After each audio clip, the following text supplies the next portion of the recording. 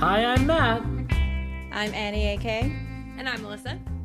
And together we want to welcome you to Still Great Bob. If this is your first time joining us, together we are watching AMC's Mad Men, trying to answer the question, is it still great, Bob? This week, we're discussing Season 1, Episode 12, Nixon vs. Kennedy, written by Lisa Albert, Andre Giacometin, and Maria Giacometin. But before we get to that, we have a special guest this week. Welcome to Elise, our very first guest. Yay! Hi, Elise. Yay! Hi, friends. Hello. Elise, can you tell us your Mad Men origin story? Sure. So my parents are always watching everything that comes out on TV, especially if it's a period piece.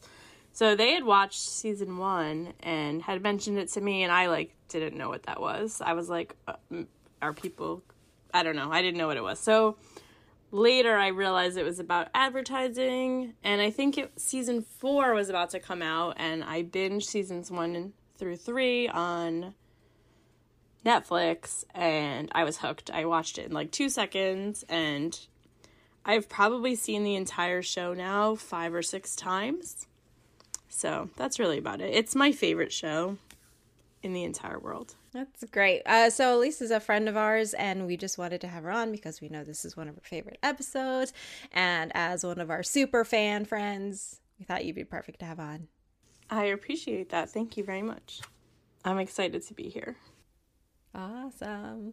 So we're, like Matt said, we are going to be talking about episode 12. It originally aired on October 11th, 2007. The hit movies that week, opening at number 1 at the box office, was Tyler Perry's adaptation of his own stage play, Why Did I Get Married? A movie I definitely forgot about. Falling to second place was The Game Plan, also forgot. And opening that week was We Own the Night in the third slot. The hit song was Soulja Boy with Crank That. This week on Mad Men, the date is November 8th, 1960. It's election night where the present and the past collide, putting the future into question. So what did we think about the episode before we kind of dive into our discussion? I liked it. I have tons of notes, and most of them are just quotes. So I feel like there's a lot of, I don't know if I could call them iconic since I haven't ever seen this episode before, but, if I could predict future trends, there's a lot of iconic quotes in this episode. You're right. It's true. Annie, what did you think? Oh, I thought it was a lot of fun. You had some drama stuff. You had some sweaty, dirty t-shirt stuff. You had a really interjecting with moments of pure drama. You have fun, just energetic stuff, and it was great. I somehow had forgotten about this episode, but it was really fun to relive. What about you, Matt? Yeah, I think I definitely liked it. I'm kind of, I guess, light spoiler alert. I'm anticipating what comes next, kind of in the season finale. But Elise, I'm curious to hear your thoughts, because when the collective we three reached out to you about what episode to pick for the back half of season 1, you picked this one, and I'm kind of curious why you chose this one. Well, mostly because, a lot happens. But this episode has one of my favorite silly scenes in it when, later when they're doing, Paul's play. Mm-hmm. And it's just very silly. And Ken's looking through his office, he finds Paul's play, and you think Paul's gonna be angry, and then, in 2 seconds, he switches on this, I'm a director, persona. And it's just really silly. And the whole time he's making fun of Ken in the play. And I find the whole thing ridiculous. Yeah, and we'll get in the discussion here straight away. But I think in that moment from his anger of being discovered and then to directing the play. And I say this as someone from Western Canada who's never been to New York. But that felt very New York to me for some reason, right? So, no, I feel that. So, do you folks want to start with Peggy? Always. Yep. Sure. My idol. Yeah. So in a lot of our scenes, it's Peggy at her desk and Pete loitering by the front door. Maybe he's gonna go in. Maybe he's gonna think about it. Peggy doesn't have time for this shit. She doesn't. I loved her very first line where she's like, "Can I help you?" And like, Pete, you know how this office works. Like, why are you, like, he's just doing this like power play bullshit, and yeah, like Peggy's just not here for it at all. I love it. She's really just trying to do her job in this episode, and everyone else is just trying to be silly and have a good time, and she just wants to like go to work, do her job, and then go home. Does that remind you of anyone? Hildy? Myself. Who does it remind you of, Matt? Who does it remind me of?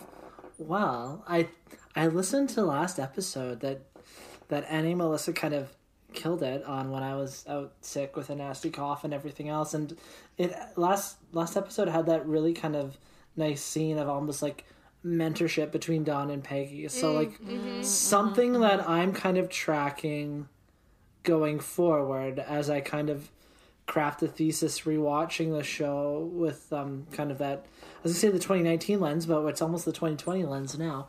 Not the Barbara Walters new show, but you know, the actual calendar year. But the ways that like Peggy advances in her career and what lessons she learns and what attributes she takes on. And earlier in the season we had again her, I might switch blouses too, after she had that encounter with Peter early in the there we go, indiscretion, there we go, earlier with Pete in the office. So when Peggy's like, I'm just here to work and I'm gonna go home and do my thing, and we know Don doesn't go home and he runs away, and we can get more into that later, but Don also doesn't stay for the party that we're going to talk about here in a moment, and then Peggy ends up staying for a bit and then leaving. So it's like how they perceive themselves to kind of be above the Shark Tank or aquarium or whatever metaphor we want to find that's probably better than that one, of the office pool of Sterling Cooper kind of sticks out for me, and I find interesting. Yeah, it's an interesting point, because it is like the more comfortable and confident she is in her place in the company for what she can do, the less she feels the need to integrate herself socially and play that game of climbing the ladder. And Dawn has always been kind of above it, like you said. Yeah, but we still see that kind of get to her when she is crying in Dawn's office later, and she says, like, I'm basically like, oh no, I have to do this. There's this video of Snooki from the Jersey Shore when she's drunk on the beach getting arrested, and she's going, I'm a good person. Like, she was a good person. She is, and I feel like that's Peggy right here. She's saying, like, you know, I'm a good person. I come here and I do my job, and still they hate me. So she is, like you said, she is above all of it, and she's striving for that. But I mean, we see the kind of cracks forming, and we see that even when you put that on and you strive for that, it's still sometimes hard, I think, to like really not let that get to you, especially when you're surrounded by these people all the time. And right. I mean, they don't like her. It's such a rush transition for her. Elise, what do you think? Oh yeah, go ahead. I had put this in the notes later, but I was thinking like that one scene where Marge is like, and I thought I was gonna find a husband here, and Peggy's like, whatever, and she's like getting ready to leave, and Marge is like, oh, stay, it's gonna be fun. And I'm like, first of all, is Marge trying to like convince herself that it's gonna be fun, because she 2 seconds ago was like, you know, these people are awful. And I appreciate that Peggy, like, knows that it's going to be ridiculous and just, like, goes home. Like, she doesn't have time for that. Yeah, she's basically, like, fun for who? Yeah, exactly. Did we want to get into the party then, right now? I mean, what else can we do? Before the conversation goes much deeper, I do have a bit of a soapbox I do want to climb on, and I just want to state for the record that creme de menthe, not great, Bob. It's like, I have tried it once, maybe because of this episode, maybe not. I will not confirm or deny that. But it kind of tasted like mouthwash, so Yeah. And that's a 5-gallon jug of creme de Yeah, menthe. so- They put it in the water Like, that's cooler. what I'm looking at. Like, that water cooler's ruined forever. Yeah, it's not recovering from this party, and I don't think a lot of us are. Yeah, I think there's a reason why there was an excess of it. Yes, exactly. I really expected like a dog biscuit joke of some sort to come back around when they ask like, what do we have extras of? And she says like rum, creme de menthe, dog biscuits. I like wasn't sure if that was like dog biscuits or they was like an alcohol I never heard of. I didn't look that up later, but it's probably just dog biscuits. Yeah, I just interpreted it as like dog treats, but spoiler, I also have a dog, so maybe that's why. Yeah. Why didn't they drink the rum is the real question. It wasn't in a 5-gallon bucket. I guess not. Jar. Bucket. I don't know. Well, and like I don't know, I didn't look up like, you know, cocktail culture in 1960s or whatever, like before we recorded, so shame on me as you listener, I'm wagging my finger at myself, but I wonder if rum wasn't quite as generally popular in cocktail culture as we would think now, because it's still like proper cocktails, and like you would maybe have it like, you know, as part of like a cocktail, like it was a vacation sort of drink, as opposed to like, you know, your gimlets and your old fashions and that sort of stuff in the city regularly, right? Because like rum and cokes is a thing, which are a thing now. That's a highball. That's not a cocktail, and I think cocktail culture was still a thing. But listeners, if you know better and you're yelling at in your earphones, please tweet at us and let us know how I'm wrong. My sister is like randomly a rum drinker, and I think at least now, I don't know back then, obviously, that it's more popular in England, and I wonder if because a lot of the countries or like islands that it came from were British Isles, and that Probably. kind of is something to think about. I didn't look that up. That is all conjecture, people. So I think it's funny at this party that, they're like talking about how they're going to have this party. They're waiting for Dawn to leave. Harry's wife, has to work late, so they can't go see what Can. Yeah. Yes. Paul is like, oh, you better hope she's sitting on that switchboard and not doing what we're doing, which is like in anticipation of this like rowdy party. And that joke doesn't go over well, and I'm just confused about why these boys haven't figured out not to make jokes about each other's wives in the office.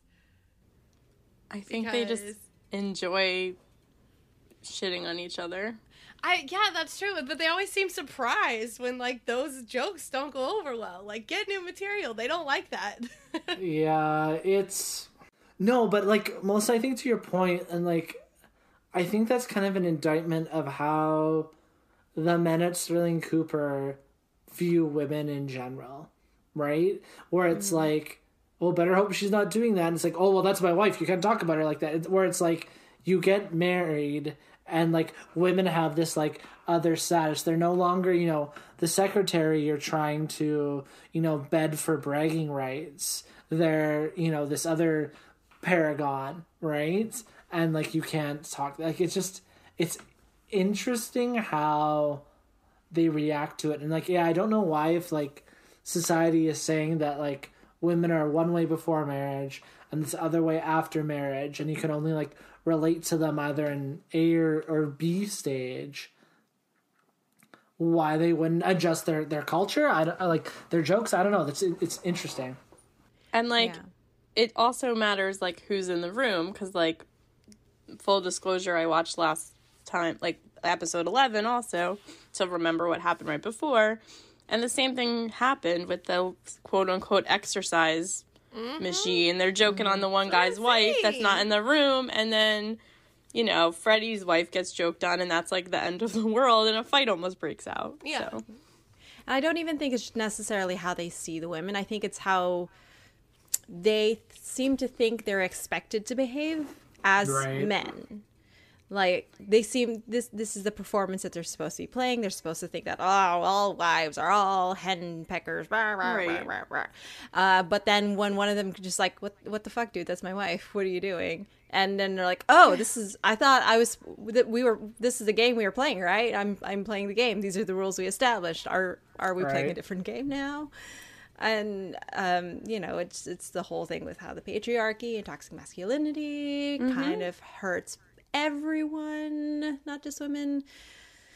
It's just so exhausting, I guess is the word for it. It's because, like you said, it's amazing how it's surprising every single time when they're like, oh, I offended you. Okay, I didn't know we were sorry. I don't want to say I'm sorry though. Well, if you talk shit about my wife, you're obviously emasculating me, and that you're really talking shit Yeah, about there me. it is. Like, that's really That's what my it comes down shit. to. But I was surprised in this episode that I guess Kinsey is the least trash of all of the men at the party. I don't know. He's like super pleased with himself, but And that's like the thing with Paul, right? And I think that goes back to, was it like episode 2 we're talking about, and I think I compared him to like Seth Cohen from the OC.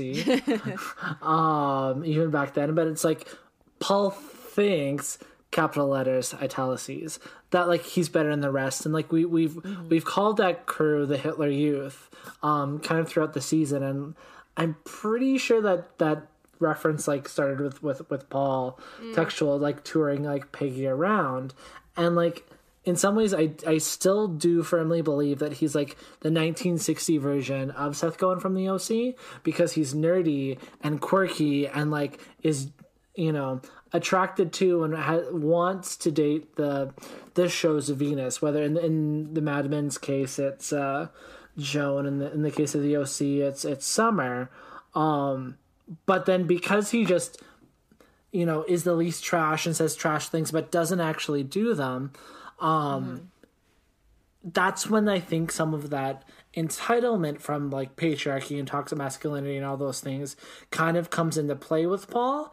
And I think we see that a bit when, he and Joan have their conversation after they act out his play, and even the whole arc of, Kinsey's play is I think it's entertaining, but it's also like interesting too, right? Where I think Paul has a little bit of like entitlement issues because he's the least trash, or potentially the least trash, and he knows it.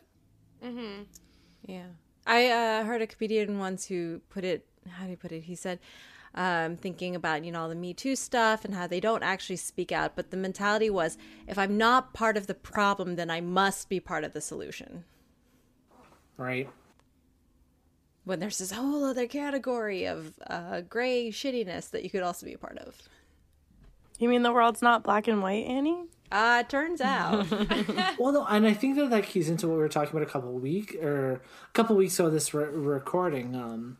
But was it episode 10? The long weekend stuff where Don is less shitty than Roger, but is the episode trying to make us feel better about Don by comparison? I don't know, right? It's again where we as cishet men exist in that gray and assume that we're the good guy because we're not the worst guy, right?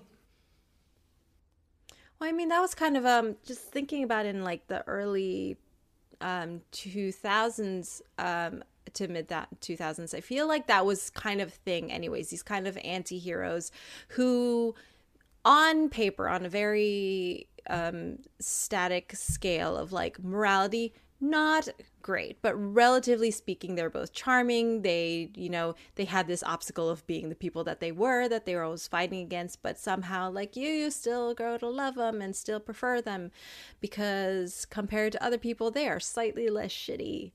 And I think that's something that still happens now, but I don't think we accept it or excuse it as much. No, but I still think we praise men for like bare minimum decency. Yeah, the like lowest bar.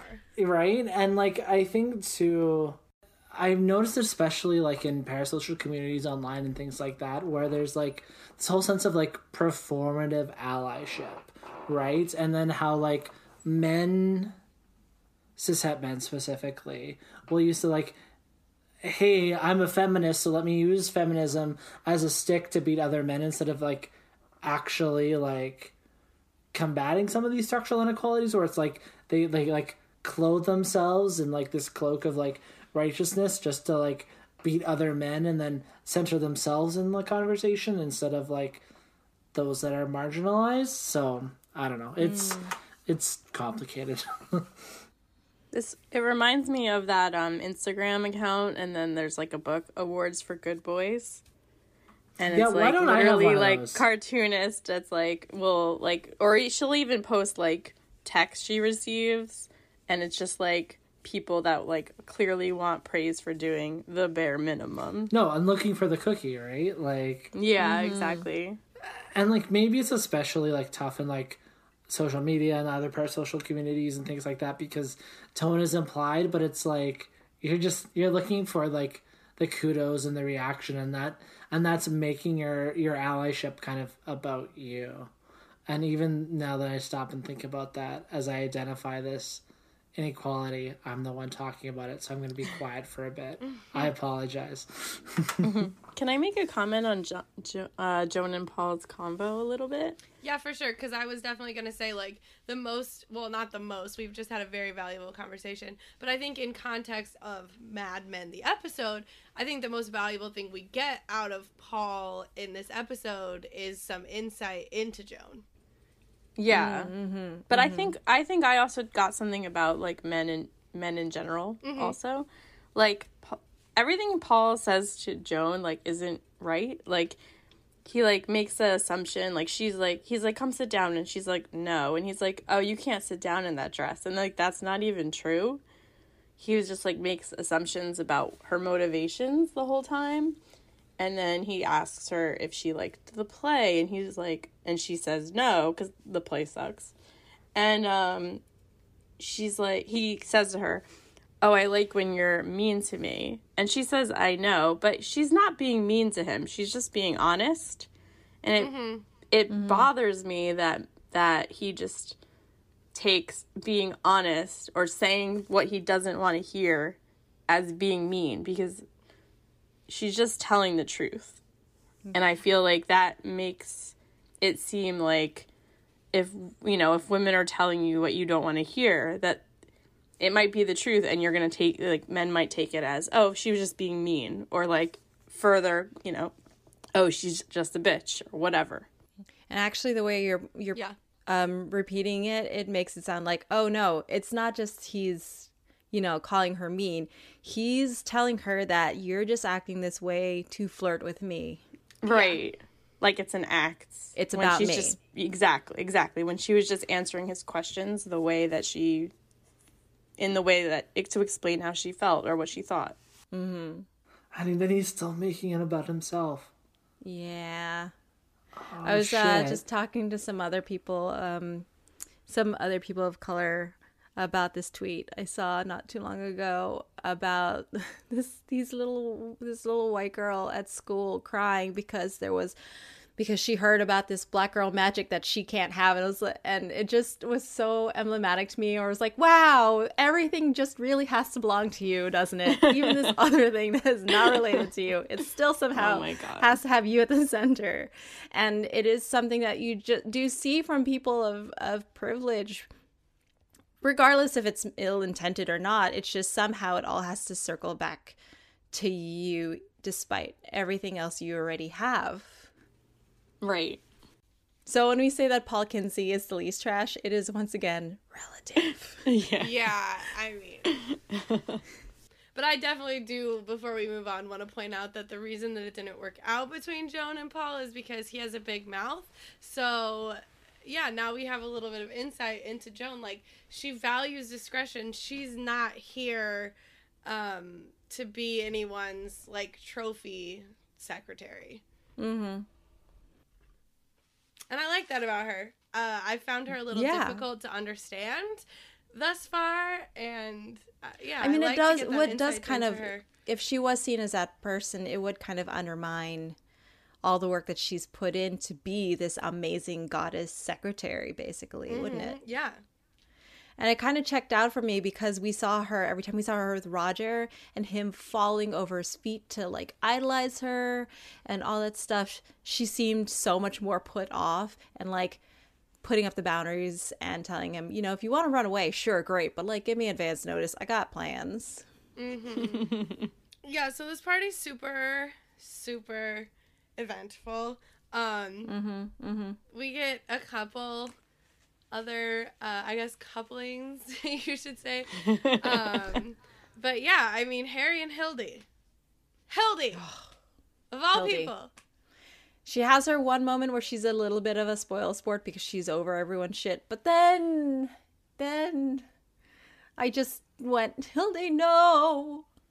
I just love when she's like to Harry, I never saw your eyes before, and he's like, there they are, just the two of them. And I'm like, is he talking about his eyes, or just the fact that the two of them are alone in a room together? It's unclear. It is unclear, and it's like, oh, I hate to say this even, but it's like kind of sweet. Like, in my notes, he does have like, nice eyes. Yeah, in my notes, and he seems like a nice guy. I mean, not when he's cheating on his wife, obviously. Capital letter, nice guy. Yeah, well, no, right? because it never really was so much of an act in the way it kind of is a little bit with Kinsey. With Harry, he's just kind of like, well, I know what the right thing to do is, so I'm going to do it. I'm not going to be some complete lech towards all the women. So of course, Hildy thinks you're like the good one. Right. Yeah. I like a thing that happens with his glasses also, like in the morning when she like hands them to him and he's like frustrated and trying to fix them with tape, and she's like, Harry, like, I hope I didn't step on them, and she's talking about the glasses, but I just felt like she was like talking about like, oh, I hope I didn't fuck your life up, like this. Which, like, and that shouldn't even be on her anyway. And then she tries to pieces it together by, like, first she looks for them before she even finds her bra. And, you know, hands them to him and then tells him about the optometrist because she's a goddamn good secretary. Yeah, she's just Hildy. I just feel so bad for her in the morning. Like, he's pissed because he fucked up. And, like, she feels so guilty. And, like, he won't even look at her. And like... I don't know if any of you guys have had this experience, but when you kind of mess up and the person that you're trying to apologize for is like, yeah, no, it's totally fine. I get it. I played my own part in it too. And you're like, oh, Len, please be mad at me. Yeah, she's like, it meant nothing. Like, so she's like reassuring him that she's not gonna like tell his wife or tell anybody or it's fine. And I just feel like I just feel so bad for her because she's so like naked and vulnerable and you know, she crossed a line here that she probably set for herself just based on how she's been up until now. And and like, yeah, she shows outright disdain towards Pete, but that's just good sense. It is. And it's like, you know, she picked the best of the worst, but I mean, it still sucks. Oh, can we talk about the panty game in this? Yes. I don't really want to, I but guess do. we have to. So, like, the part, like, so I guess, I don't know, they make a woman run, they chase a woman, and then she falls to the ground, I guess, and then they have to guess her panties. And Allison's running, and Ken is like, who had blue? And, like, it's so gross. I've seen this episode probably 6 or 7 times. It's grosser every time. Yeah. Are you going to tell me what color it is, or do I have to find out myself? And it's just, it's gross. It's so terrifying and predatory. And just to see them leap onto the woman, it looked like a wildlife documentary. Like the lion on the savannah and the wildebeest is chasing, and no point doesn't really seem fun at all. And it worked. Like, Allison totally slept with Ken Cosgrove. Yeah, I don't and he says, understand. "Can I take you home?" And he takes her to fucking Paul Kenzie's office. Like, you are the worst.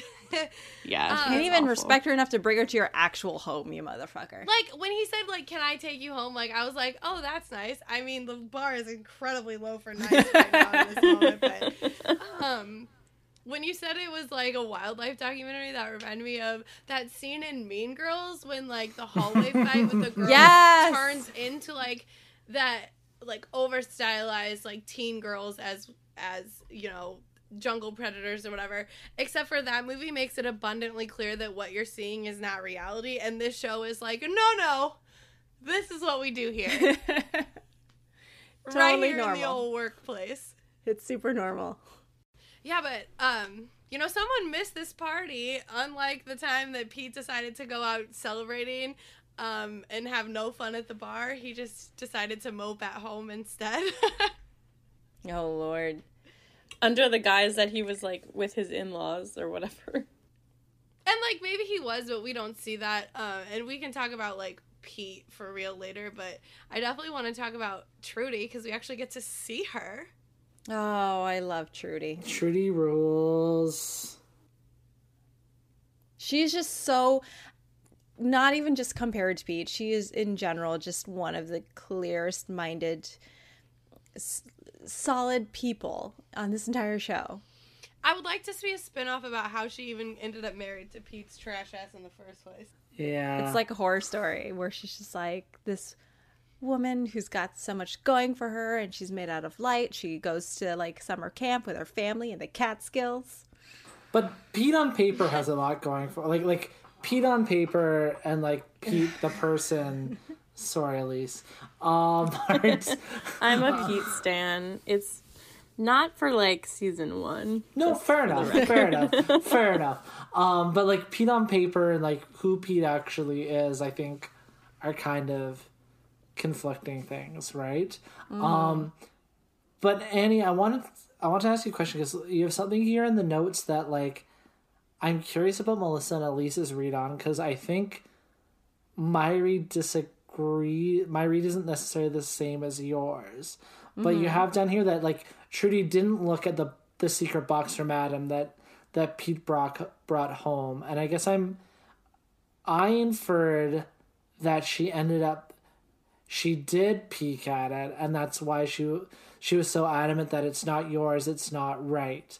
Melissa and Elise, and I guess we'll go to Elise first. Did Trudy look at the box that Pete brought home, yes or no?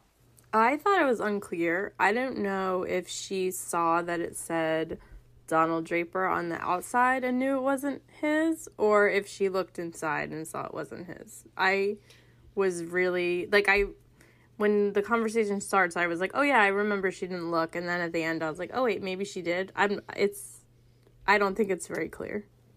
Melissa? I took it as like she looked at enough of it to realize those weren't baby pictures of Pete in there, and then she was like, oh shit, what is this?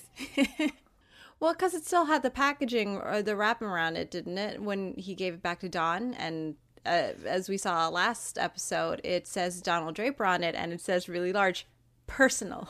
Yeah. Which is why he takes it, though, I think. Like, yeah. And No, maybe I do interesting. project some sort of virtue onto Trudy that isn't as explicit.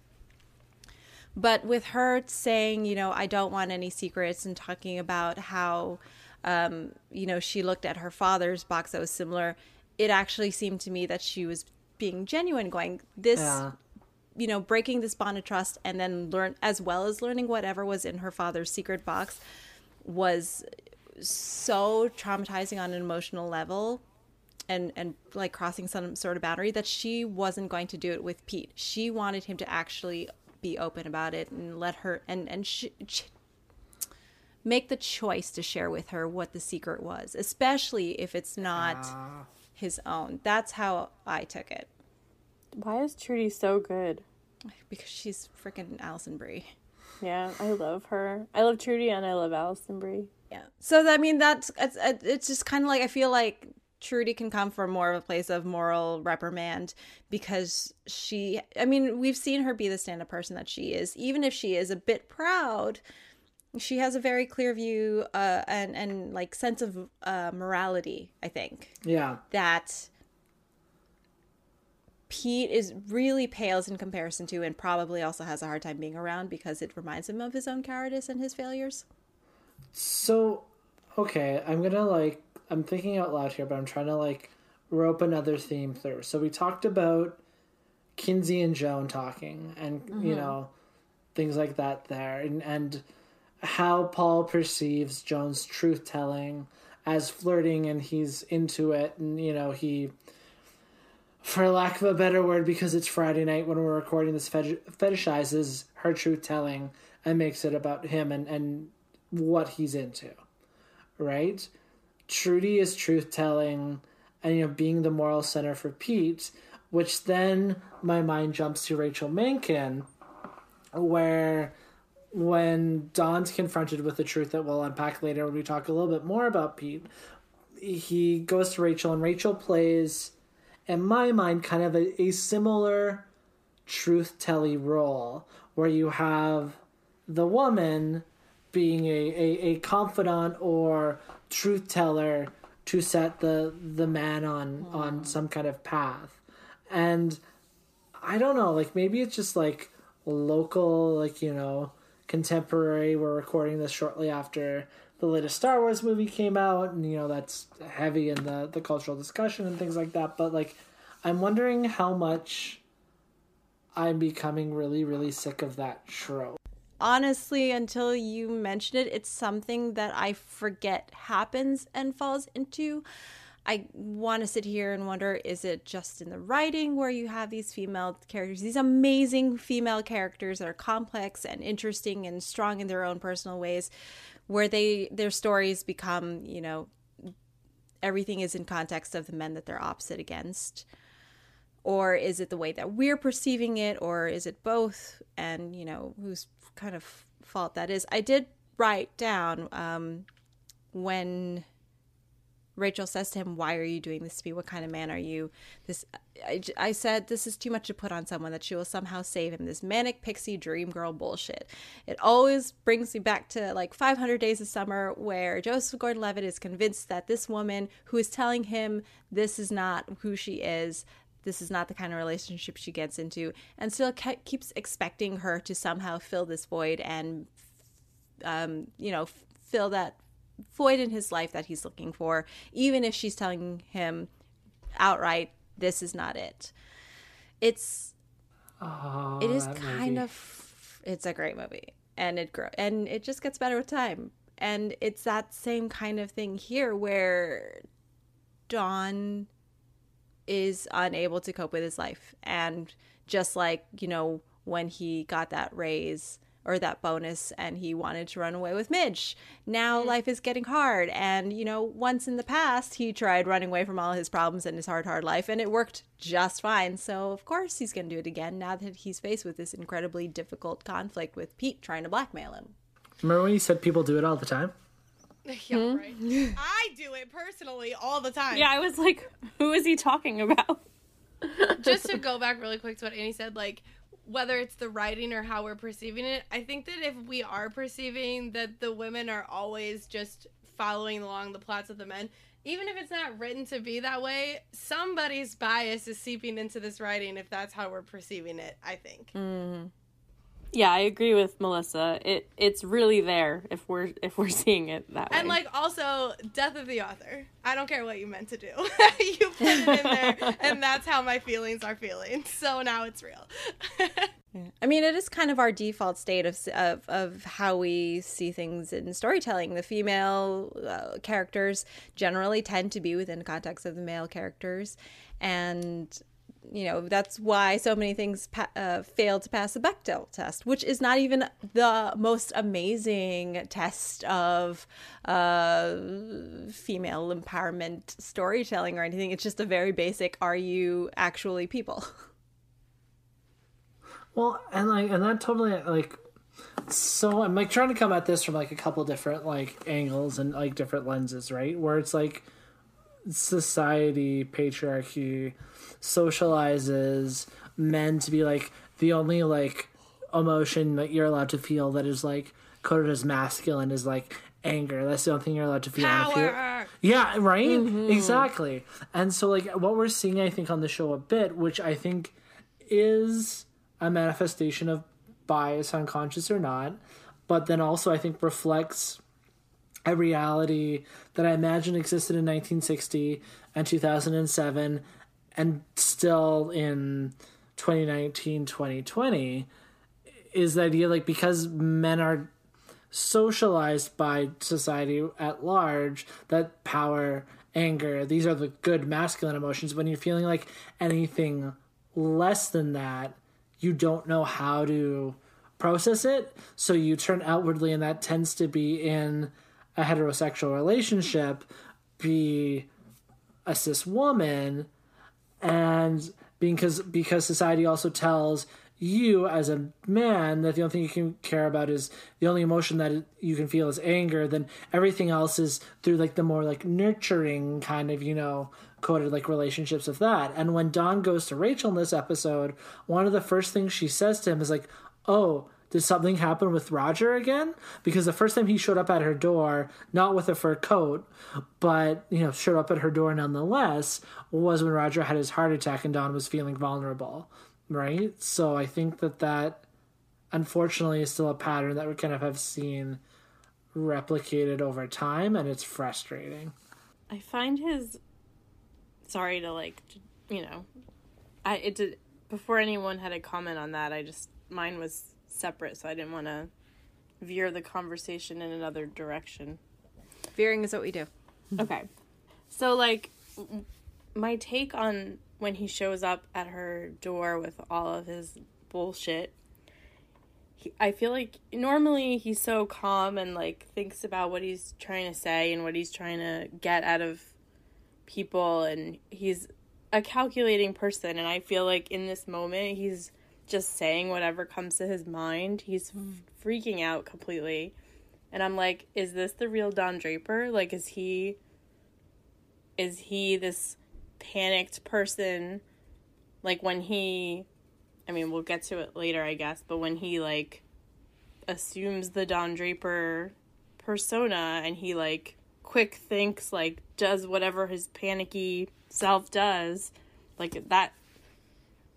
Is that the real him, rather than, we see him calm and, like, cool in his meetings and with his wife, and he, like, has, his persona of what he's trying to be all the time. I don't know that I'm even making any sense right now. No, you're 100% making sense, because but, like, not because I agree, but yes, you are making a sense, and I do agree. Okay. Mm-hmm. Well, that's two good things. But yeah, like, he's just saying, like, whatever... whatever's coming to him, and it just seems like he's just in reacting. that moment in that moment when he's just reacting, he's just like being completely himself that we haven't seen before. Yeah. And I don't remember if I put it somewhere, but like, we don't see him shaken and afraid very often. When Pete opens his mouth and starts telling him that he knows about Dick Whitman, and you see something on his face that we've never really seen before, except for when Adam came by.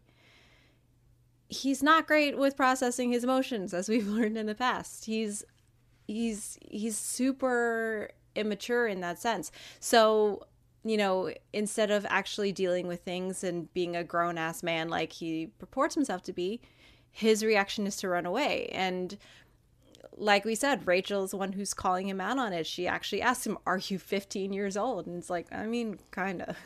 That reminds me of when she was like, is this an apocalyptic situation where you get to do whatever you want? She really does see him so clearly, but except I think she very clearly also lies to herself so she could give into this feeling that she hasn't allowed herself to have before or hadn't found before. Yeah, so a couple thoughts. Firstly, I agree, and I think in that exchange too, like, Rachel in that moment seems to have a pretty clear realization about how their relationship isn't and can't go anywhere, and how it's a fantasy and things like that.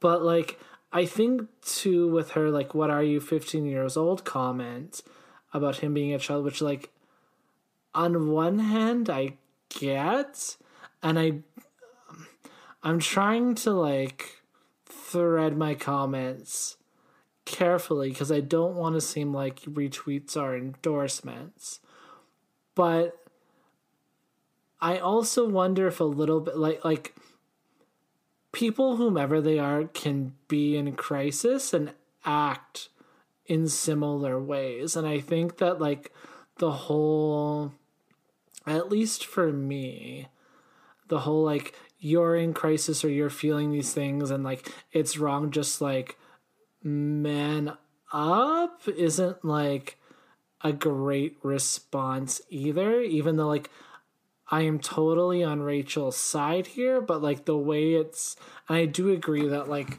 Dawn is not making healthy choices, and is making bad choices, but it's just interesting how we can still, like, code our responses to that in potentially damaging language and damaging framing. Right? So I say this as someone who was told he cried too much when he went to Cubs when he was in elementary school. So full disclosure. And see, there I am weaponizing sensitivity again, much like Don Draper. No. I will, but like, you know what I mean. So I don't even necessarily think it's like a man thing or like a thing. It's. I mean, 15 years old in my mind is someone who acts very instinctively and doesn't, like, just feels things. It's just his reaction isn't I'm gonna deal with it or I'm scared or I'm sad. Fair. It's fuck it, I'm gonna leave, bye. Yeah, I think the problem isn't his strong emotions. The problem is that he showed up at her house and was like, fuck your life, your career, everything you've built. Let's dip. And she's like, I'm sorry? Like, excuse me? Only a 15-year-old could think that would be a reasonable reaction to, like, a crisis. No. And it's even worse because he doesn't actually tell her what happened. She's just supposed to be like, Dawn's panic is number one priority. Yeah, let's fix this even if we don't know what it is. And he keeps saying, like, you know me better than everyone. Like, we're number one besties or whatever. But, like, no. But like, but they're not because he's Romeo protecting. And Juliet, who well, were yeah, 13 and 16. Yeah. He told her facts about him that he didn't tell anyone else, but that's not the same as, like, knowing someone. Like, you can know everything about someone and still not know who they are and how they think and what their priorities are, like, etc. And then he thinks that just because he said things to her one time that means that they're basically, like, one soul, when the one thing that he knows about her is how lonely her childhood was, but he was like, fuck my kids. And obviously she's going to be like, no. I also wonder, like, she says in their conversation, like, we talked about this, or, like, we had a conversation about being together or whatever. She implies that. And I'm like, I wonder what that conversation even was, because it could have just been like, oh, we should be together, which he probably meant, like, run away somewhere, and she probably meant, like, okay, you get divorced and we're gonna, like, be in New York City, I'm gonna have my job, you're gonna have your job, and, like, we're gonna co-parent your children. Exactly. Like, I just feel like they might have had a conversation like, oh, we should be together, but, like, they probably didn't go into, like, detail or explain, like, what that means, like, what that means, because when he says to her all of this, like, let's run away, she's like, in the moment realizing, wait, this isn't what I thought. She doesn't say, like, this isn't what we talked about. She said, this isn't how I thought it would be. So seems like they were never on the same page. It's fun to have those, talk about those kind of fantasies. And of course, usually for the most part, when you're having those conversations, it's kind of like this, like, unspoken thing going, this is not real, but it's just like, it's our having fun and kind of having our own little fantasy life together and running away together in our minds. But then she's like, wait, no, we're real people. We live in the real world. No, I totally understand that. And I've like, everyone's had conversations like that. So I get that. No, I'm not disagreeing with you. I'm just saying, like, yeah, of course. Yeah, but, like, from an outsider looking in, I'm like, they were not on the same page. No, definitely not. I was just going to bring it back to 500 Days of Summer when was it Joseph Gordon-Levitt's sister's like, just because she likes the same bizarre crap as you doesn't mean she's your soulmate. And I think Oh, my sister used to text me that all the time. Anyways, go ahead. and I think it's just going back to like, you know, like Melissa was saying, just because she knows some things about him doesn't mean she knows him. But I think in this moment, she's getting to know him real well. She's getting to see how he's actually sees her and has seen all the women in his life before. Is that it's in context of his own pain and his own like image of how he's supposed to be. She's there to play a part in his like mental fantasies. And right now that fantasy is, we're going to run away. We're going to get away. And she realizes, you don't want to run away with me. You just want to run away. Yeah. It's like Simba and the Lion King. It's funny. It's funny, when I wrote my notes, I was like, I still feel like he cares about her, or like he cared about her. And then even though he's completely making her feel like he doesn't care about her at all, like he doesn't care about her job or anything, as you guys had already said. And now, like, I'm like, yeah, maybe he did. Maybe he was just whatever. It's like the idea of her, right? Yeah, like I'm like turned like off from my own thought already. Yeah, I don't think he's unconscious, you know, consciously not seeing her as a person. I don't even believe that he doesn't feel something for her or cares for her, or you know, that she doesn't mean anything to him. Like, I think he cares for her about as much as he is capable of within like the work he's done emotionally. Right. But Which is zero. It's not enough. Yeah, exactly. It's not enough. Like, he could probably get there. I think they have a real base level connection, but he's incapable of doing more with that. Or even acknowledging that he can do more. I can't wait to get to season 4. Okay, spoiler alert. Oh no. Melissa, what do you think? Well, now I'm thinking about a fictitious season 4 that does. No, but I just, I love Rachel. I loved her the whole time, and I do love that, like, quite often with these women that Don falls for on whatever level, the thing that tends to draw him to them is also the thing where eventually they're like, that allows them to be like, wait a second. Yes, that's like what Something's I was not gonna right. try to say if I could get my shit. Sorry.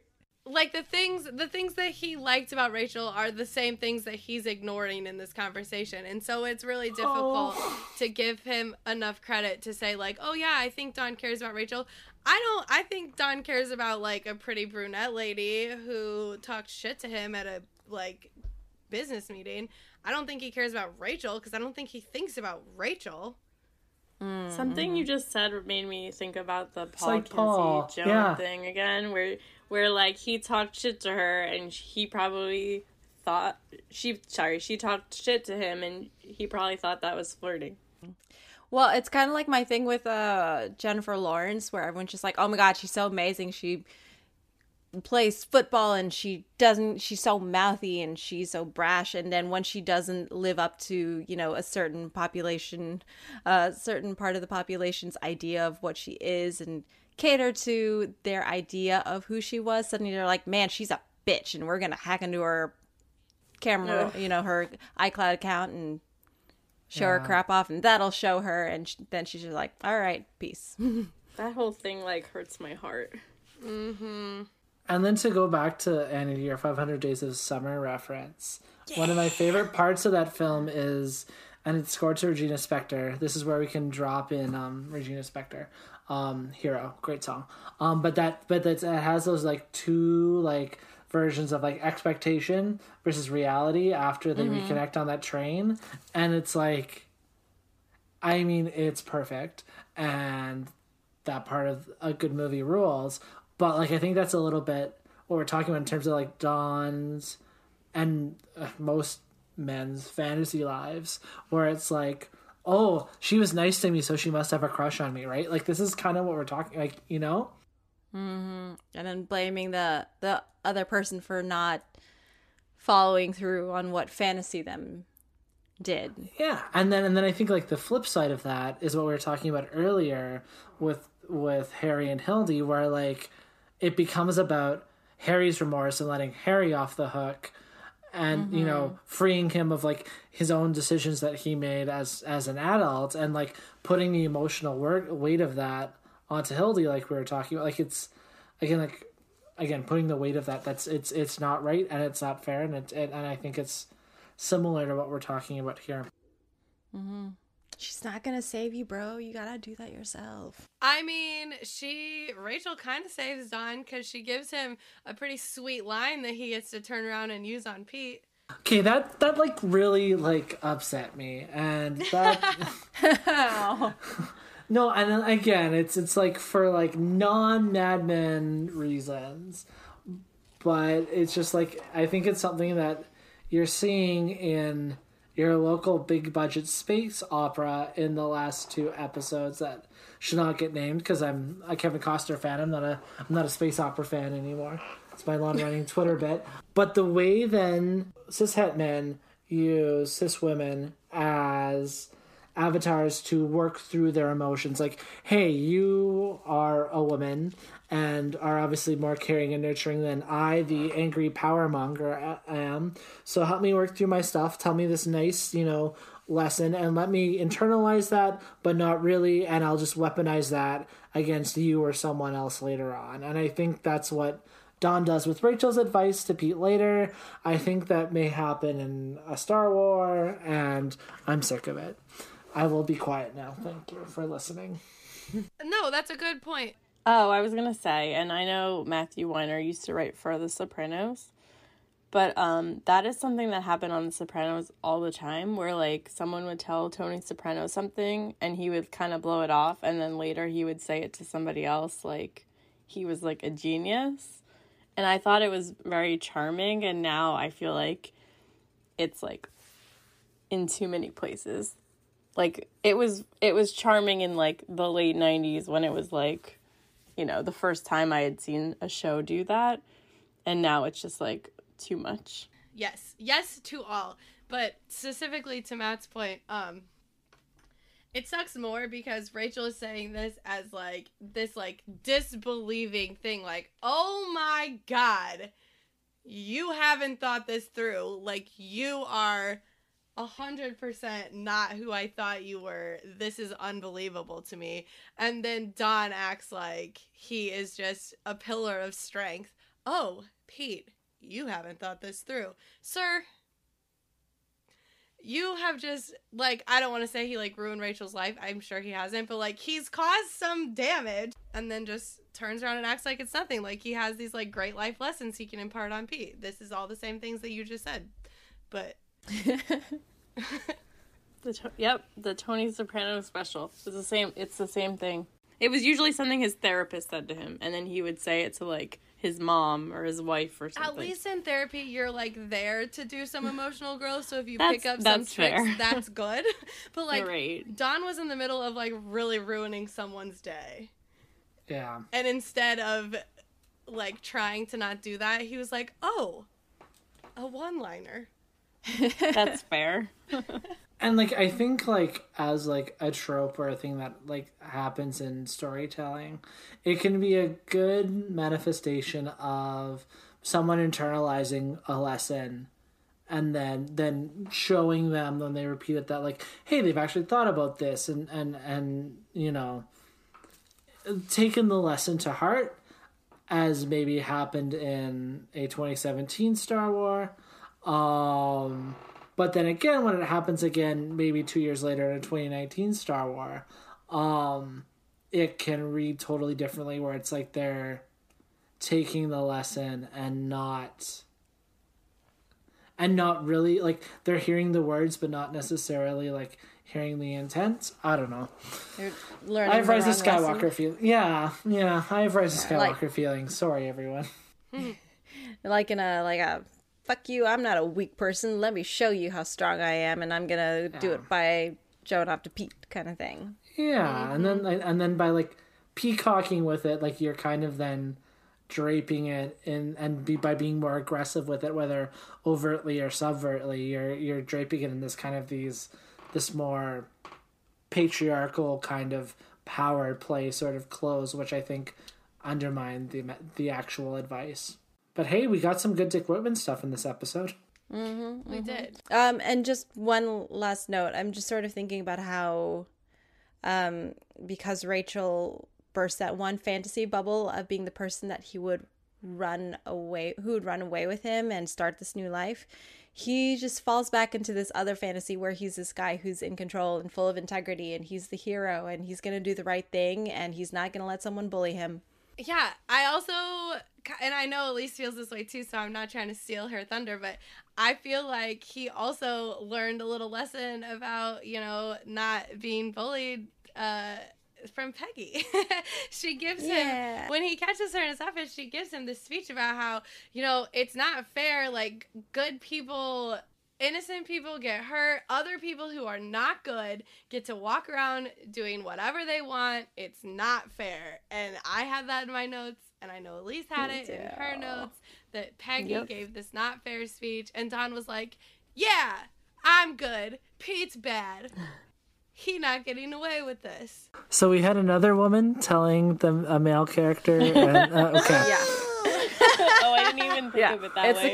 It's a 1-2 combo. Yes. Yeah. Yes. I think my other favorite part of that scene when Peggy is crying in his office and tells him that speech is that Don's like, here, have a drink. Like, that's such like the 1960s, like, you're upset, and she gives her have speech some and he's whiskey. like, finish it. Finish it. Yeah. Though. Also clear clear our You need glasses. Yeah, like, have this whiskey and then wash the glasses. But also back to work. Yeah. No, the one difference between like Don and Peggy though versus Don and Rachel is that Rachel isn't. It's more of a two-way road street for me with Don and Peggy. With Rachel, it's just a lot of taking on Don's behalf. Yeah. With Don, you've had the development of this like kind of respectful platonic relationship. He sort of has started mentoring her and her uprise up in the company, and here by her Pegginess, her example, he actually seems to have found this sort of weird inner strength and integrity. Because he sees this person in front of her being like, it's really hard and really complicated being a person with like more responsibilities and trying to do the right thing. And I'm just going to fucking feel my feelings and suck it up and then deal with it. Mm-hmm. And I don't know if he quite fully learns the lesson, but I think it's the beginning of inspiring something in her, the way that like Peggy is starting to find her own inner strength in what she's dealing with. And I love that a lot. Yeah, I really like that scene between Don and Peggy. I really like Don and Peggy together. That's good. Me too. They're great. I do like how sometimes she seems to have, she's feeling out her feelings and working through things, and he just kind of looks at her like, watching someone pick their nose and not trying to look at it directly. Yeah. It's like, oh, okay. Oh, Don't want to embarrass you, but like, ew. Cover those up with a drink. Yeah, and I did like that I kind of read that, like, Don now doesn't want Pete to, be rewarded for his bad behavior, and it made me think, like, I guess Don gives that speech to Pete, like, you've never worked for anything, yada, yada, does Don, but let me think of how to, like, put this together.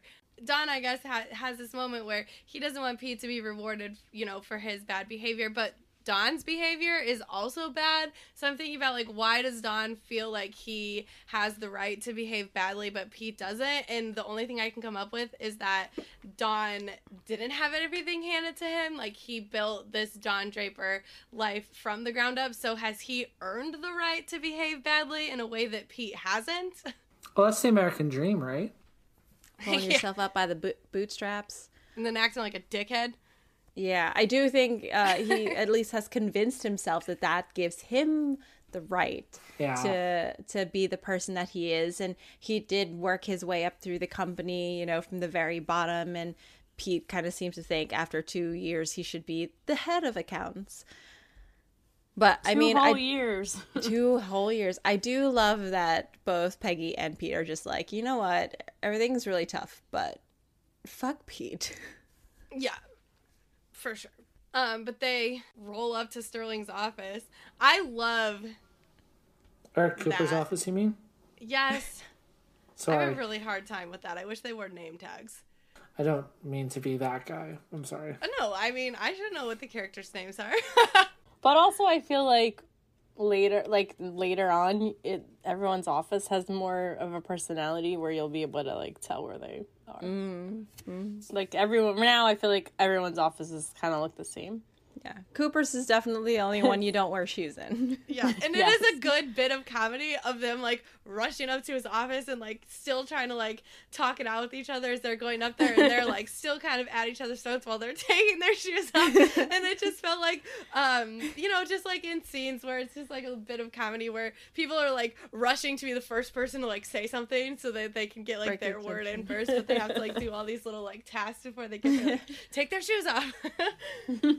Yeah, because up until then, it is like it's literally like it's basically a game of chicken the whole time. And PP, I love this line. So you'd rather blow yourself up than make me head of accounts? And I was like, I mean, yeah. Have you met you? Like, literally everything is better than you right now. For sure. I don't blame Don for a second in that. But I mean, he keeps saying, like, I earned this job, I deserve it. And Don goes through this whole thing of, like, what, just because you worked for a couple years, you never really worked that hard, just because you went to boarding school and prep school and some fancy college. And I was like, dude, do you really deserve it? Would you have to go to the means to, like, blackmail someone? I would think that's a sign that maybe you didn't do everything that you should have. Mm-hmm. Good point. Can I throw something out there? Absolutely. Yes. What if Don doesn't want it to go how it goes? What if, like, it's not a game of chicken and Don does want it all to blow up? Because then he has to run and then, like, he's free of that. Like, I'm not convinced that's what's going on, but I guess we're referencing other movies tonight. So I keep thinking about Annihilation, right? And that whole idea of, like, self-destruction and putting ourselves on self-destructive paths. And I guess spoilers for Annihilation, but Lena's Affair is, like, a manifestation of that. And then I can't remember Oscar Isaac's character's name. I can only remember Natalie Portman's character's name. But then how he goes into the Shimmer because he knows about Natalie Portman's character's affair. And these things like that, where it's like Don is clearly acting out and has been acting out for a while. So is that some kind of restlessness within himself where he wants it all to blow up in his face? Or is it like he's so confident in Bert Cooper's capitalism beyond all else and knowing what Don is capable of and what Don has achieved that it is that game of chicken and he thinks Beetle blink? I don't know. I think either read is totally valuable and totally interesting, and I don't know what my read is, but it's just something that I've been noodling. I feel like it kind of grabs me somewhere in the middle. Right. Like Don thought maybe it could go either way and just had decided, you know, fuck it. Mm-hmm. Whatever I'm doing, I'm not letting fucking Pete boss me around. Right. So I might not be able to get my girl to leave with me, but I can definitely be better than Pete goddamn Campbell. I would definitely with you because I don't think he thought Cooper was going to react that well. But I mean, it must have been kind of nice, like you said, Matt. Must have been kind of relief thinking, what if I just destroyed everything that's been making me so unhappy up until this point, and kind of like in a whole other way running away. And just stop having to carry around this goddamn secret. Because all it is someone having power over me instead of me being the one in charge. I feel like it's a little bit possible that, like, maybe his, like, feelings got hurt by Rachel being so disgusted with, like, his choice to just drop everything and leave. Mm-hmm. So if he blew up his life and was forced to run, it would be kind of be like, ha! See? This is what I have to do. Elise, what do you think? I don't know. I kind of read a review on AV Club of this episode. Is that Emily Vanderwolf's? Or? Yes. Yeah. I read her and it was interesting, and she pointed out that I read this like in between or after I wrote my notes, but she mentioned a scene in an earlier episode where I guess Don and Bert were talking, and Bert was basically like, I only care about the work, or something along those lines. And Sounds I don't like know if, like, Don had that in the back of his mind where, like, Don gets the work done, so Bert wouldn't care about anything else. And I don't know. I kind of like that, and think maybe in the back of his mind, Don was thinking, well, Bert's just gonna not necessarily, I don't mean take his side, but, like, not care about this because, like, Don gets the work done and gets his money for him. And if it all came out public, it would be worse for the firm than if it was kept secret. And, like, dealing with this drama is keeping all three of these men off their desks. Yeah, they're not being efficient or, like, working during this time. So anyway, I read that review and I kind of liked that point of view. I do see it, and it does sound like Cooper. I don't know if I personally saw, like, Don having that in mind. But when Pete, like, confessed everything, I did see, just, like, looking at Cooper, he does strike me as the kind of person who's just, like, he's got his sense of morality and integrity and all that stuff. And the fact that someone would snitch like this, especially if it could potentially just be a very selfish thing, that he cannot respect that at all. I don't think he just doesn't strike me as the kind of person who would abide by that.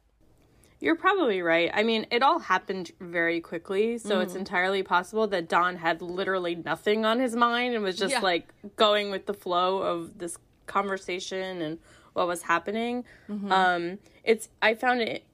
I just found it interesting how after this whole thing, Bert was like, well, you can fire him if you want to. And we had that earlier episode, because I rewatched the series, like, I haven't been rewatching with your podcast, but I rewatched.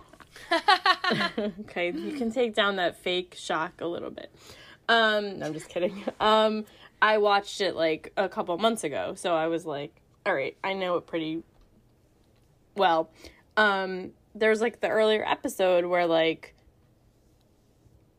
Pete, like, what does he do? He, like, is in a meeting with a client and, like pitches copy and like, remember Don, Pete like, Campbell's last out. day?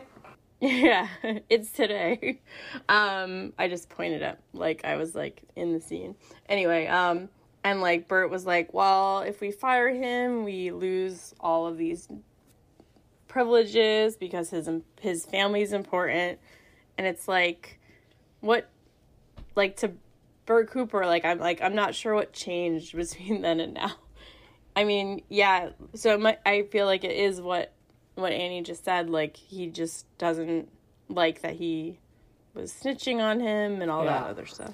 And they did the little play with Pete on his last day where they make him think that it's Don who saved his job.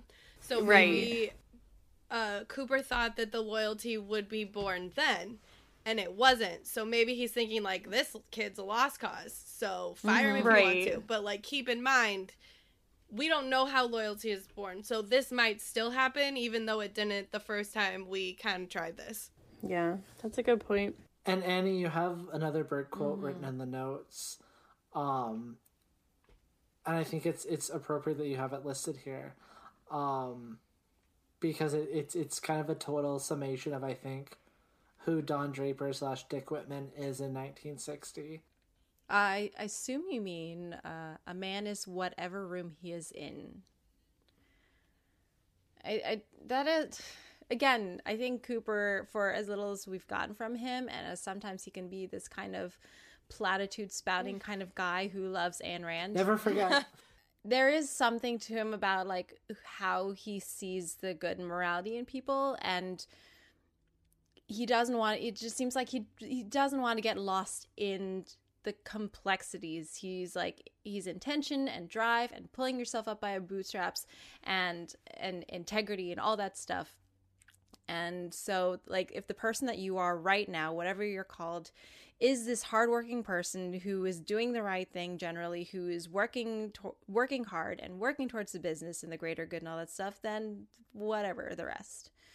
And I thought it was just such a fitting line to be applied to Don Draper because we see him slip into so many different versions of himself depending on who he's with. And we don't really know which one is the real one. Either way, we just mostly see him being slightly uncomfortable in whatever skin he's in. Yeah. Mic drop. I was going to say, welcome to my TED Talk. Is Dawn the only person we really see that in this show, though? Or is everyone just kind of themselves? Like, I feel like we see it a lot more with the men. I feel like almost everybody is. It's almost like, like everyone is kind of different depending on who their audience is or who they're around. I mean, I find that I'm even like that sometimes, and it's like a human quality. Like, even if it's good or bad, it's not good or bad, it just is. For sure, but do we see it like as demonstrative as it is with Dawn? Do we see, because I feel like, just talking about it, I feel like the men are allowed this more than the women. I mean, we see so much more earnestness from Peggy. We see Betty, who's just constantly trying to be the person that she thinks she's supposed to be, even regardless of her audience. I think Joan generally also tries to do the same thing because every time she starts letting her guard down, she starts finding that someone wants to sleep with her. Yeah. But I mean, the line is a man is whatever room he is in. Yes. I was just thinking of the opening of this episode when Dawn brings Duck Phillips in, and like Bert's like, "Who'd you vote for?" And Duck Phillips is like trying to figure out like how he should answer, and he was like, "Well, if I say Kennedy, you'll try to reform me, but if I say Nixon, you think I'm buttering you up," or whatever he says. And he's like, "So I'll say Nixon." And Bert Cooper's like, "Okay, whatever, man." Like he's like not buying it. He's like, "Whatever, you're lame. Yeah. Like I'm not buying any of this." It's like, so the person that you're telling me that you're the kind of person that flatter me. And he's like not impressed, in my opinion. I laughed about that because I was like, I wonder if this guy even votes.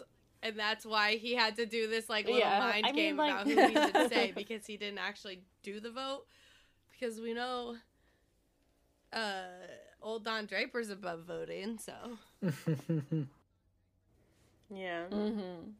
I wonder if any of them voted. I felt, I mean, not to get on my like election kick over here, but I feel like they really only cared how it like affected the company or how it affected their chances for getting laid. I did write that in my notes somewhere. Where did I put it? It's like they're talking about the election mostly caring about how it affects them personally, which is not unlike That's now. totally true. Yeah, because I mean, like, I don't remember who said it, but someone says, if Nixon wins, then we win because, it benefits the company. And if Kennedy wins, like you said, they could probably get someone to sleep with them. I'm so sorry. Let me console you. I will say, I think it was Kinsey who made a joke about a Rosetta Stone joke, and it did make me laugh. That was funny. It was Kinsey. Paul's read a book. It and was he wants a really you to know kind it. of smug. Paul wants you to know. It is kind of a smug little joke. Paul's very smug and very pretentious, and he wants everyone to know how smart he is at all times. Yeah, a little bit. I mean, like, I'm not unattracted to it. Slight spoilers: he gets a beard eventually, so I don't know if that's anyone's thing. Yes, it's. Oh yeah, and it turns out the rule of beards rings true. Continues to prove itself with beard. Oh no, better. Melissa, I guess before we wrap up here, I'm curious because speaking of Rosetta Stones, we saw who the OG Don Draper was, and how Dick Whitman came to adopt the Don Draper persona, and as the person on this recording that encountered that for the first time, I'm curious what your thoughts and response were to all the stuff that took place in Korea. Yeah, man, what a bummer. No wonder Don's such a sad boy. But I mostly just thought, because you see that flashback really close to the line about you never know how loyalty is born. And I was wondering, just, I guess, to myself and now to you, is Dick Whitman, is this loyalty to Don Draper? Like, I guess if loyalty means stealing his identity and, after accidentally killing him and then building this nice life on top of it, like, is he honoring the original Don Draper by, like, becoming him and being very successful? Like, I can't tell if I even, like, believe that, but just, like, the way it was placed in the episode, I was just thinking, like, what am I supposed to take from this? Thomas Purple Heart. I didn't connect it with the loyalty thing. I probably should have. I mostly just saw it as another time early on when Don went, this is really hard. I don't like my life situation. I don't like the circumstances I'm in. I don't like myself right now. I'm going to run away and become someone else. And that's probably a more accurate read. But I think, I mean, it is coincidence that he became Don Draper, but, like, he could have,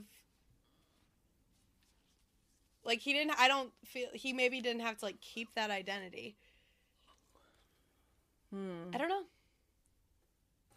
I thought it was that boy extremely sad. The real gut punch for me and all the flashbacks, this time specifically because of what we kind of talked about in the notes and what you both talked about last episode, was baby Adam or little kid Adam, because Don still doesn't know that Adam is dead, right? And it's like that whole idea, and it's the tagline for Atlantics, which is now on Netflix. I need to watch it. I hear it's good, but like the tagline for that movie just is a total gut punch because it talks about how all tagline for that movie is all love stories are ghost stories, or something to that effect. Oh God! Which, like, cry. I mean, spoiler alert, that like type of romanticism is like very much my shit. That's why I want to watch it. But like, Adam's going. We had seen. Adam had told Don that story earlier this season in episode 5 or whatever it was, right? In 5G, where it's like, I saw you on the train. I knew it was you. No one believed me. But then seeing it after we know Adam has killed himself is just like, it's another gut punch. So that scene really got to me too. And like, kids have like no one believes anything kids say. And like, that just like broke my heart. And just Don, I'm just gonna have to call him Don. He keeps looking back as he walks away. And I feel like he's, been trying to avoid looking back ever since then. yeah. Yeah, he really took what that woman on the train said to him very seriously. I forget that boy in the box. And I feel like, do we think he has, though? Like, he's certainly been trying to. I wonder, like, I mean, before that man called him Dick earlier in the season and before Adam showed up, I mean, there's no way for us to know, but I wonder how much time went by since he even, like, I mean, I'm sure he thinks every day about how he's really Dick Whitman, but, like, I wonder how much time went by since he had to, like, deal with any of it. Yeah. He looked really good digging that hole, though. Lord I'm still, like, grossed out by the dog tags being pulled off of the gross flesh, though. The feedback from the episode when he builds that playhouse and he's, like, sweaty, they're like, oh, you like sweat? Grime? That's exactly what I thought of. Because he looks like the American dream, as like we've mentioned more than once throughout this episode. He looks like the picture of what the all-American boy should be. He's going off to fight for this country. He's digging ditches. He looks amazing in a tank top. He really does. It's been a long time since I've seen this episode, so I keep forgetting how quickly time has passed. In these episodes, I was thinking a lot of these things happen a lot farther down, and it surprised me to see just how little time we actually got with the real life Dick Whitman. Yeah. I mean, sorry, the real life Don Draper. Yeah. It's almost like we didn't need to know him. I think, so talking about, again, the Atlantic's tagline, about how all love stories are ghost stories, and that idea of, like, ghosts coming back, and whether they're literal or metaphoric. And now to reference another whole work, a whole like Haunting of Hill House thing, where ghosts can be both literal and metaphoric. I don't think this is the last we've seen of 40-year-old Don Draper. He would have been 30 in Korea, but you get what I mean. The OG Don Draper. I think that's fair to say. So, well, we made it to the election, guys. Yeah, are we ready for bits Election. and bobs? Bits and bobs. Bits and It only bobs. took all season. I remember working at night shift the night of the 2016 election, and the very, very slight bit of hope and at the beginning of shift, and how everyone was just kind of like, yeah, we're paying attention to watch news, to about 2 o'clock in the morning Eastern Standard Time. Everyone sitting in a circle in a dark hallway, only like the machines of like vital sign monitors beeping in the background. Everyone's asleep except us, and us just being like, ugh. And that reminded me a lot. I mean, the election scene reminded me a lot of that. Just the slow momentum slowly losing momentum down to this general sense of bleh. I think I fell asleep about 30 minutes before that. And like, what stood out to me about a couple things. I can't imagine staying at work to watch election returns with like my coworkers, because they're great, but like, no, thank you. Something I've been like pondering the last 4 or 5 years, and something I think that stands out when you have all of Sterling Cooper being so waspy, is like how like the competitive sport nature of politics in like certain circles and certain socioeconomic classes and things like that, how it is like a competitive sport where you can have an office party and have champagne and creme de menthe and make it like an event, like it's entertainment, when like I understand there's like a performative like element to it, and especially like even more now in like a cable news era, but how like things like elections and politics in general have such a large effect on people's lives, but when you're insulated from that, from your own both kind of socioeconomic privilege and benefits of structural inequality, be it based on sex or gender or race, how you're insulated from that, so it all kind of becomes a game because you don't have the same stakes because you're protected from that, right? And that kind of keys into when they're talking about the election results the next day and it being a surprise. And Cooper says if Kennedy's willing to buy an election, he's probably willing to play ball with us. And like through kind of that entering 2020 lens, I'm like, what if I hate capitalism, right? Like it's like I'm being somewhat glib, but it's like just that idea of kind of like how our systems of oppression can survive no matter what, and kind of are malleable and adaptable, and we just kind of perpetuate the struggle. I don't know. It's a bummer, man. So Bert says something in the episode that kind of makes me laugh, and is ridiculous.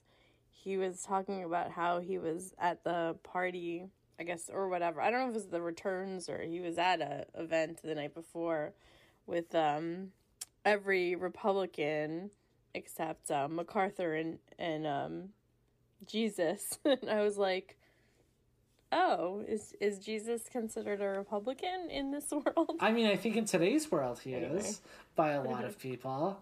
I would respectfully like to think disagree that with that he was. reading. But, Right. Jesus wanted people to pay their damn taxes. I mean, I don't know much about Jesus, but no, I was saying like, I mean, obviously I'm like atheist Jewish person over here, and so Jesus is not somebody that I like studied or learned a lot about, but in my limited knowledge, I felt like that was kind of off base. Yeah. A certain sect of the Republicans certainly would like to claim him Yeah. for their own purposes. Fair. I mean, I understand. I don't think it's fair, but We don't have time on this podcast for Matt to sort out his Jesus feelings, so we'll just say that yes, that there were a lot of Republicans still claim him today. I also have a couple of election fun facts if anyone's Always. interested. Yes, let's hear them. So this election was in 1960, and it was the first presidential election that included 50 states. And it was the last election where Washington, D.C. did not vote. So after the next election, D.C. was included. And the previous election, I don't know how many states were involved, but it wasn't 50. And so that's my fun facts. But I have a couple other election comments. The closeness of the election in this case kind of reminded me of the 2000 election, which was the first time I was eligible to vote. Al Gore and George W. Bush.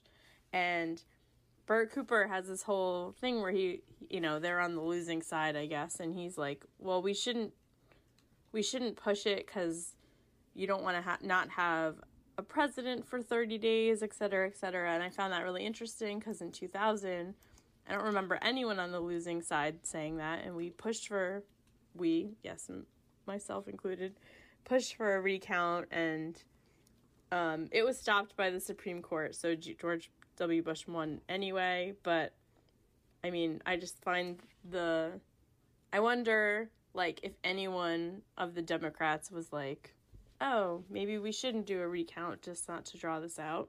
Mm. And, one other, I mean, I don't know if anyone had anything else to say about that, but my other comment was more about civics lessons and how they didn't want to, Betty and Don did not want to explain the Electoral College to Sally. And I was like, I'm a woman that doesn't have children, but I felt like, even if Sally doesn't understand, they should have told her what it was, unless they didn't know how to explain it. I mean, that felt really weird to me, too, hearing it. Because just the way he says, I don't think that conversation's appropriate for children. Really? I feel like... Yeah. I don't think it's...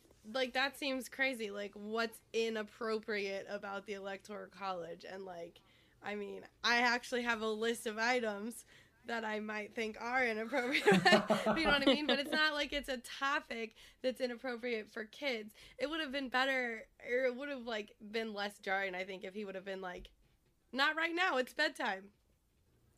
Yeah, I feel like he just didn't want to deal with it, or... Maybe, I mean, as he said earlier, he doesn't seem like he's not a stupid, okay, that's not the right word.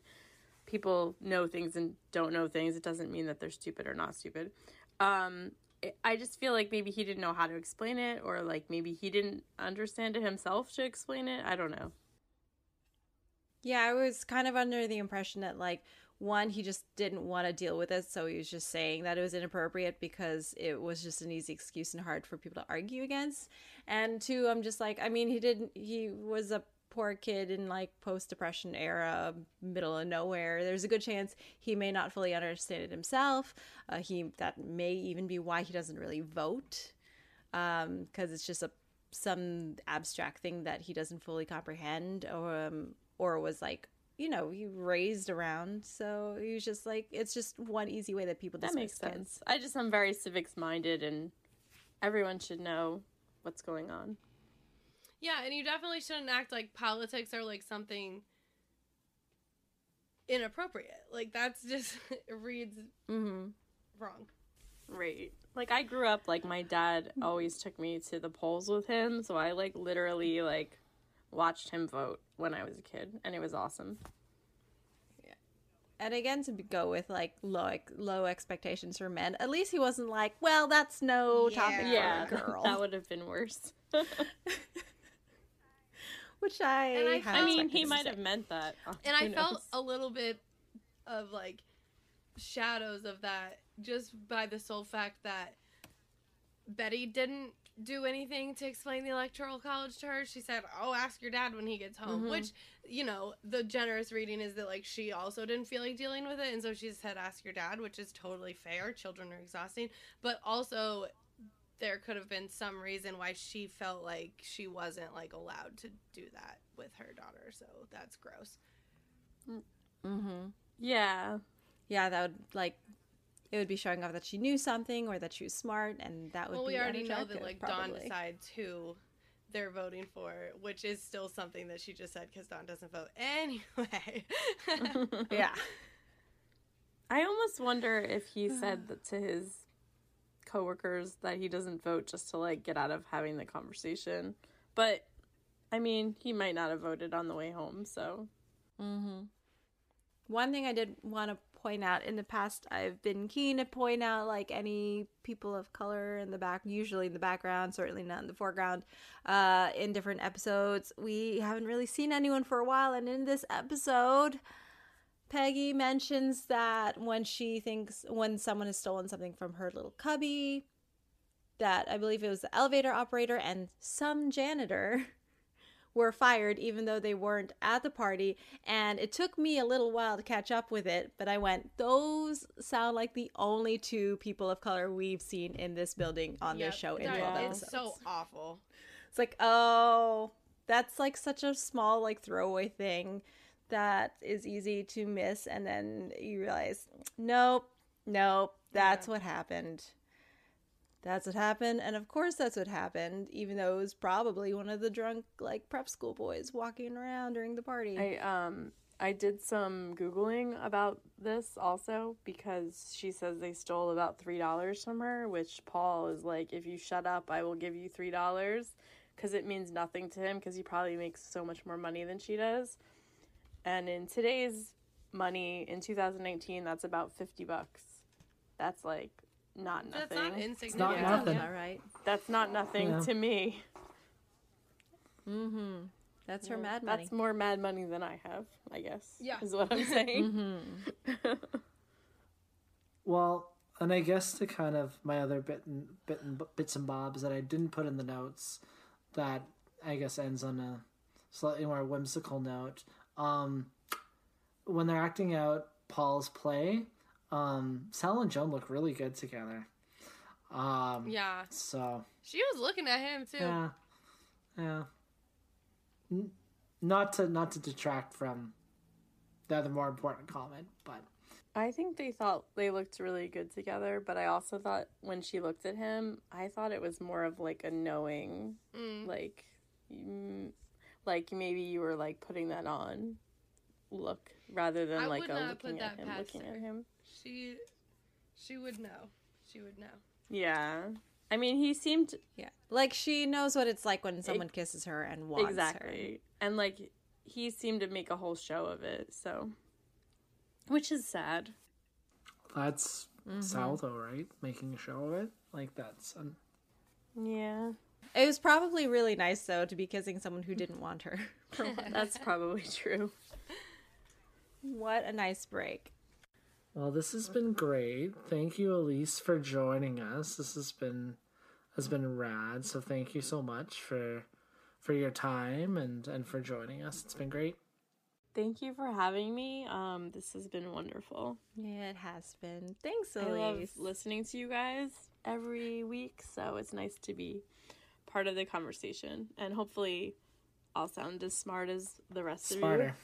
of you. Before we go, Elise, tell everyone where they can find you on the internet if they so choose. If you so choose. I mean, it's fine. I'm mostly just, being vague and emotional on my Twitter, at Elise_Debra, ELYSE_DEBRA. But also, me and a couple of friends, including Melissa, have an Instagram where we take one of our favorite characters from one of our favorite book series by Rainbow Rowell, and we have our favorite character, Baz. He goes around the world, and we track that, and it's a lot of fun, and on Instagram at flatbazly, FLATBAZLY. Yes, everybody go follow Baz on his adventures. You can find me on Twitter at Mellow Yellow, which is MELLO Yellow. And you can find me on Instagram hanging out with Baz. And you can find me on another podcast called Wild Pretty Things. You can find me on Instagram or on Twitter at Pop Artery. Or you can check me over at the Daily Nightly Jane Austen podcast I do with our lovely friend Jessie. We are currently taking a break, but when we come back, we're going to be starting Pride and Prejudice. You can also follow us on our Instagram there at the Daily Nightly. Matt, where are you? Well, thank you for adding that little part at the end, because when I was just where are you, I'm like, that's kind of existential. I don't know if I can answer that. But on the internet... On the internet, you can find me on Twitter at Mattyhugh, MATTYHUGH, where, full disclosure, as we're in the thick of award season, I will probably be tweeting about that and, my Kevin Costner fandom that now replaces my Star Wars fandom, and Suspiria, always tweeting about Suspiria. You can follow our podcast on Twitter as well at StillGreatPod, and Annie, I hear you can follow the podcast somewhere else now. Is that true? Yes, on a completely empty Instagram. It's Still Great Pod. I love consistency. Also, if you enjoy the show, please rate and review us on iTunes, and tune in next week when we discuss episode 13, the season finale of season 1, titled The Wheel. All right, well, bye.